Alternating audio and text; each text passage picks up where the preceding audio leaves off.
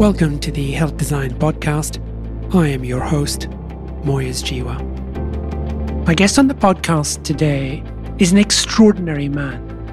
Born with fibrodysplasia ossificans progressiva, or FOP, an ultra-rare genetic disorder that causes bone to form where it should not, outside of the skeleton, in the soft and connective tissues such as in muscles, tendons, and ligaments. Effectively, Joe Sooch has lost many of the abilities that we take for granted.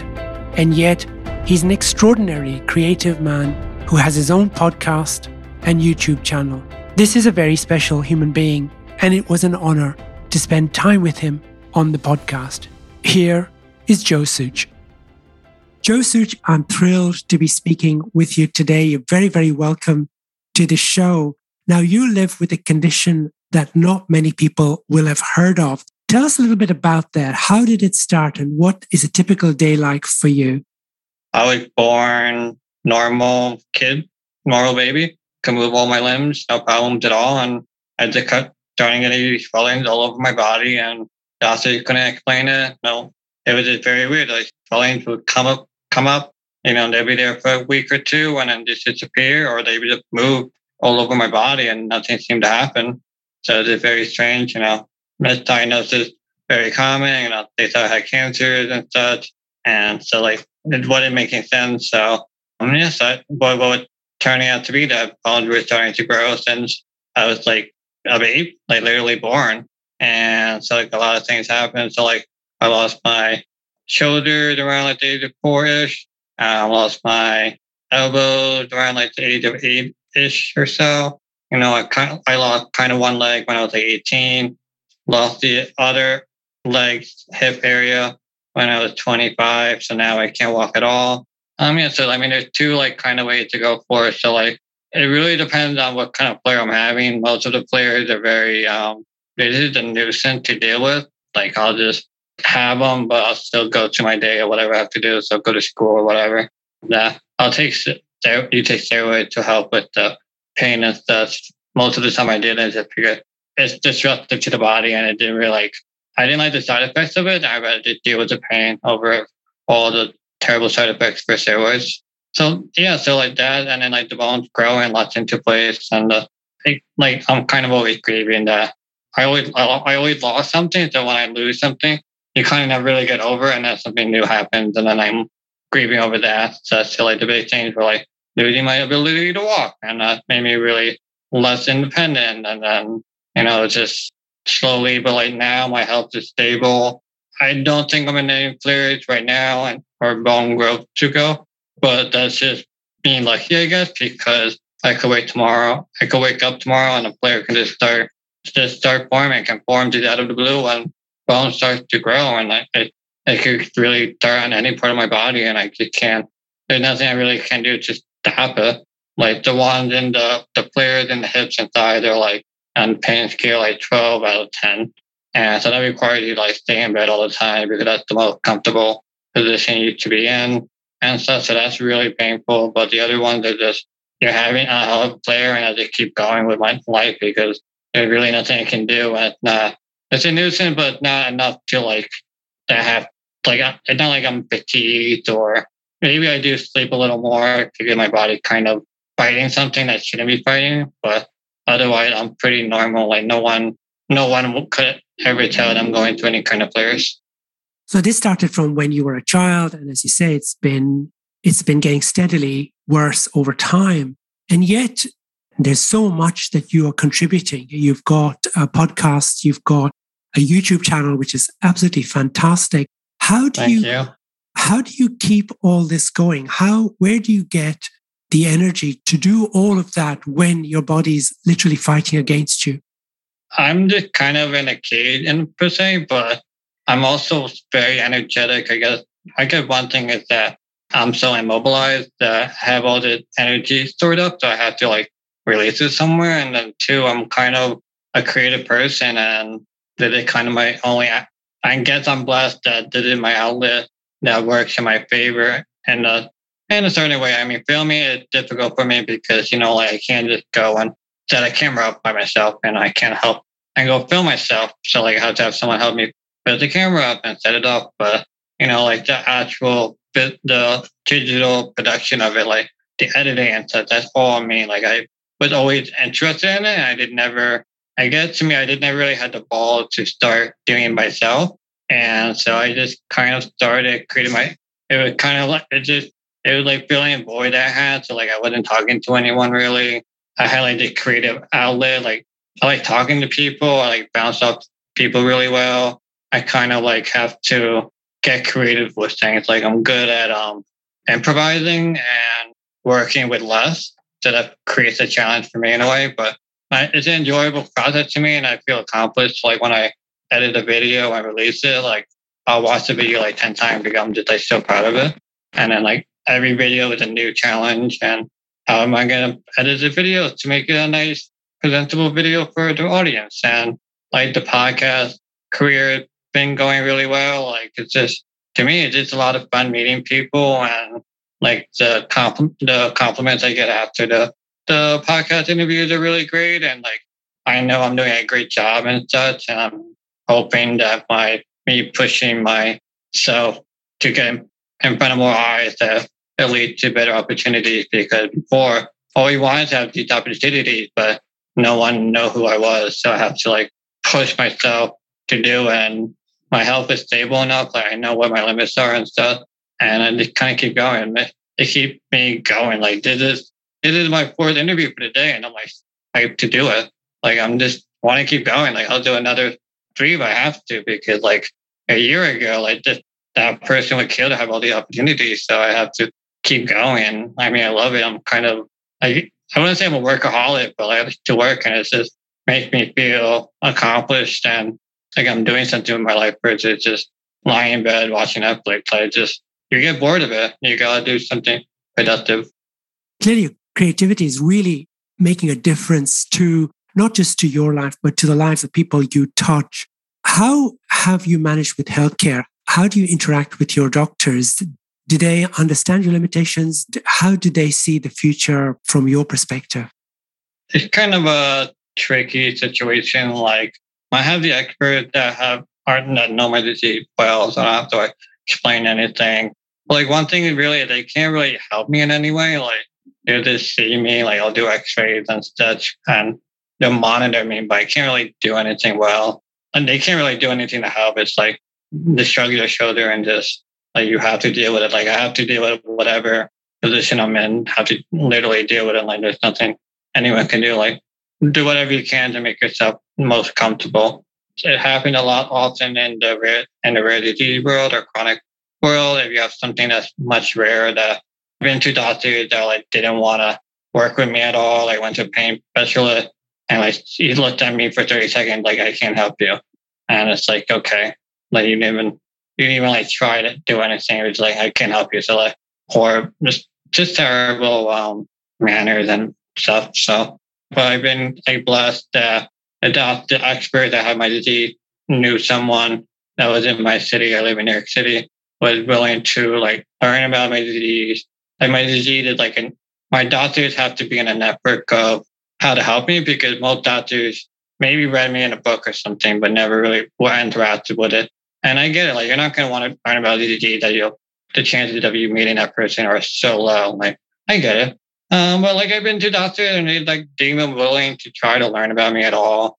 Like they did assume they knew everything. And it's like I get it. Like you go to medical school for like 8 years and you put all this money in, and I get it. But like no one can be an expert in everything. And that's fine. Like so like one doctor I went to, he's like so arrogant about it. Like he didn't want to like do much with me. Like didn't want to talk to any of the other doctors. Like what's the best way to help me? And like I have regular problems too. So like if I have a rash or something, or like I get a overgrown toenail, like normal stuff. If I get like sick, I need antibiotics. Like they can't help me. They want someone that's local. So I was just blessed that they found it. They had, I think it was like through a friend or something, and they were like, "Hey, the guy's willing to work with you, and he's great. Like he contact if there's a question that he can't really answer, but like what is the best way?" Other people that have my disease dealt with this, and like how do we go from there? So I think it takes like a special kind of person to like sit down, talk to me as a person, know what I need, where my limits are, and then also talk to the other doctors. And it's a collaborated effort. And some doctors, I don't know how it works in the offices and stuff, and some just don't. Like the doctor I had would like talk to me for like an hour, just talking about how to help you, and we have all these great things to help you. And the other doctor I'll talk to like the assistant for like 10 minutes, and then the doctor will come in for like 5 minutes, and it's not have good bedside manner. It's like it's intimidating to go to the doctor and advocate for yourself. Like there's obviously part in you. You know, they have the keys to everything, like the medicine, how to help you. You know, they have all the knowledge they can that you don't know. And then like when I'm like, I'll talk to other people that have different diseases, and like that doctor won't even tell them like how to help them sometimes. Sometimes they'll talk to other people that have the disease and be like, hey, did you try this medicine? And they're like, no. And then they'll talk to the doctor and like, oh yeah, you can try this medicine. And it's like that their job is to help you make your life better. And some just don't. And it's awful. And it's like, you don't want to learn to another person.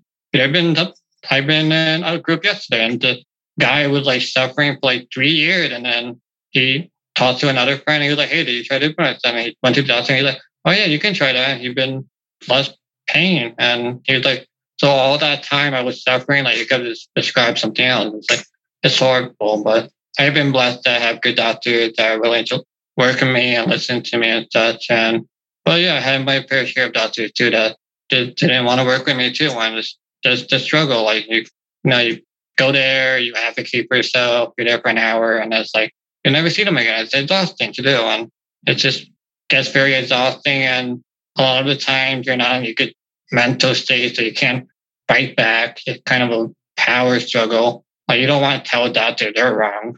Like, it's a weird time, and like a big thing that's happening is called medical PTSD.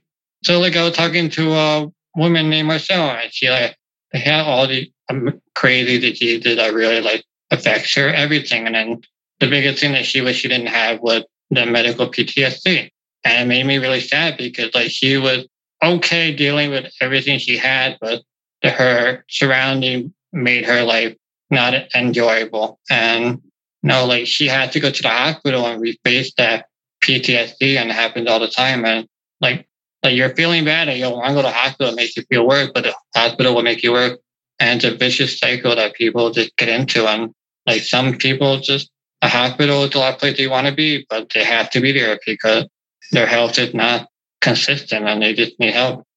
So your story is very typical of patients with rare conditions, in particular, rare chronic conditions, where you as a patient probably know far more about your illness and how it's managed and your options than the average doctor who may never have seen a condition like this. And that seems evident in what you're saying. If you were talking to medical students today who are entering the profession, what would you say to them about the approach to patients with what appears to be a rare condition? I think to me, it's just listen and be open to new things. Like you can't go into it arrogantly. Like I mentioned before, like, yeah, you went to school for 8 years and there's 7,000 rare diseases. That's an insane number for you to know all of them and all the symptoms and stuff. That's just impossible to do. And most of the 99% of them will never walk through your door, and that's fine too. But like just being empathetic and just having good side manner can really go a long way. And like the best side manner you have, the more they're willing to talk to you about such, because it's intimidating for them. They're just trying to get them, and sometimes it's not a comfortable position for them. And if you get them comfortable and stuff, they're willing to talk more to you, more willing to come to you for help, support, anything, like, or this did help or this didn't help, or like, let's try to solve the problem together. And like, what can I do to help you, instead of just listening for 5 minutes, write you a medicine, and it's never talk to you again. Like some of the condition, like especially like pain medication, you can't just write a prescription for one pain medication that's done. Sometimes you need different dosing. Sometimes you need different cocktail of medicine. Sometimes, things change in your life. Maybe you have new medication. You have to be in contact, but you can't, it's not a one-stop shop. You have to like go back, form a relationship.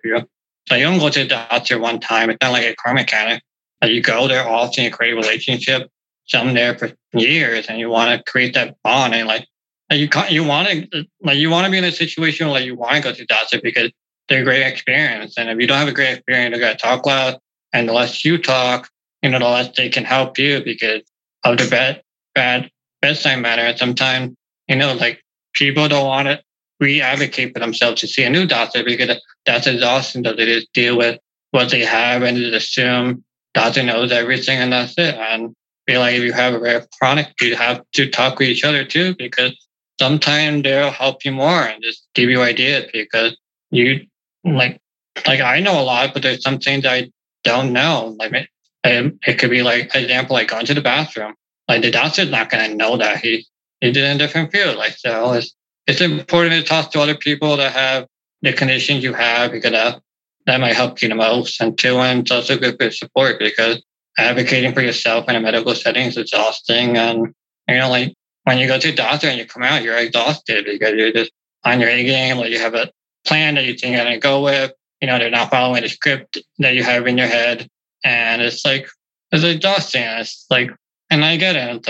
And then you go back and you're like, hey, I wish I said this or that. And you didn't ever do and you forget and move on. But sometimes it could be one little sentence could change the whole way of what disease you have, for example. Like some go for 10 years to try and get diagnosed with a disease. And then if you say one sentence, I don't know, I know, but let's say there's a disease where your pee turns green. I don't know if that's really true. I don't think so. But if you never mention it, they'll never ask about it. But if you say, your pee turns green, you could say, oh, it's this disease. And that help you. But if you don't have a good doctor, you're not going to want to say that. So it continued the journey. And sometimes getting diagnosed with a disease can help so much. One, for having answers to all the problems you have to. And sometimes there could be ways to fix it because others have this problem and you can talk to them and then they can say, hey, this medicine works. Try this. And you can go, okay, go to your doctor. Say, hey, this medicine would look to be worked and let's try it. And that's it. Communication is a big problem with it. And you just have to communicate well. And you have to have good bedside manner because if they don't have it, then you're not going to talk. And it hurts the person longer because they're suffering already. And they just kind of continue that suffering, not knowing that maybe there could be a way to end their suffering or at least have a more consistent baseline of health. You're right. It starts with a good bedside manner in the sense that you want to tell the doctor something. I find it very sad that you say that it's exhausting going to see the doctor. It shouldn't be like that. You should be coming out invigorated in the sense of having a plan. But clearly, you're right. People, if they're not hearing the right information because they've not given you an opportunity to share that information, they're going to be misled and it's all not going to end well. I want to pivot slightly now and go to the things that you do that are so creative. Tell us about your podcast. What's the focus of the conversations on that podcast? And we'll put a link to that podcast on our show notes. The big thing is that I'll watch other podcasts and I'd be like, this is a good podcast. Or sometimes I feel like they're too lazy and they'll just make them say all these words where they could say in themselves. So I take it to each person I do a research about them, what disease they have, what their hobbies are, and then create a great narrative around them, that's specific to them. Every person I interview was specific to them, specific questions about them, not just a cookie cutter that I had to copy and paste to everyone.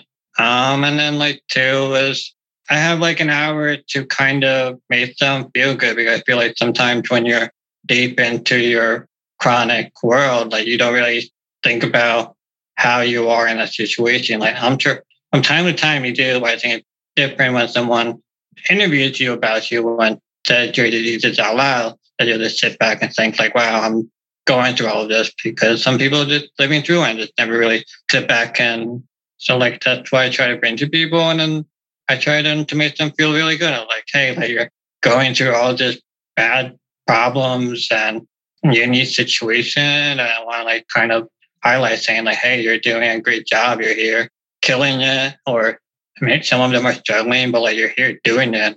like you should be proud of how far you come. And it's and then I mean to me it's also I like talking to people and allows me to like get my creativity out. But I do a lot for the people, like put a lot of effort for each person. Everyone deserves their someone to like highlight them.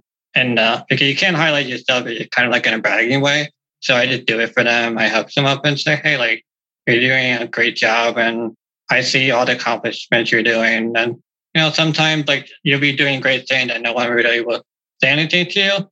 Because that's just the nature. Like so like someone will watch my video, but not everyone can say I watch your video and I liked it, But like I just highlight them, like you're doing a great job. I see everything you're doing. I ask them like what really means a lot to them. And a lot of them will be like, you really did your research and I'm glad to be part of your podcast. So, and then just putting myself out there, like I'm producing good content and I'm super happy with it. Like I don't need validation from other people to know it's good. Like I know it's a good job.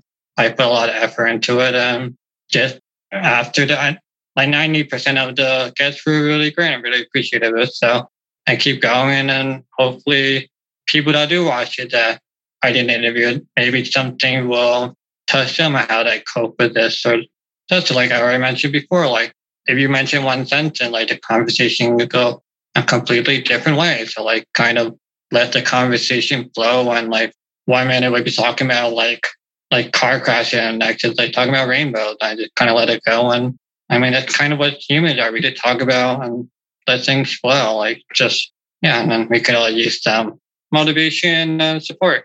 And that's what I try to do and try to make everyone feel good and what's in the hour. Who's been your favorite guest? My favorite guest, I think, would be a guy came by, I interviewed a mom.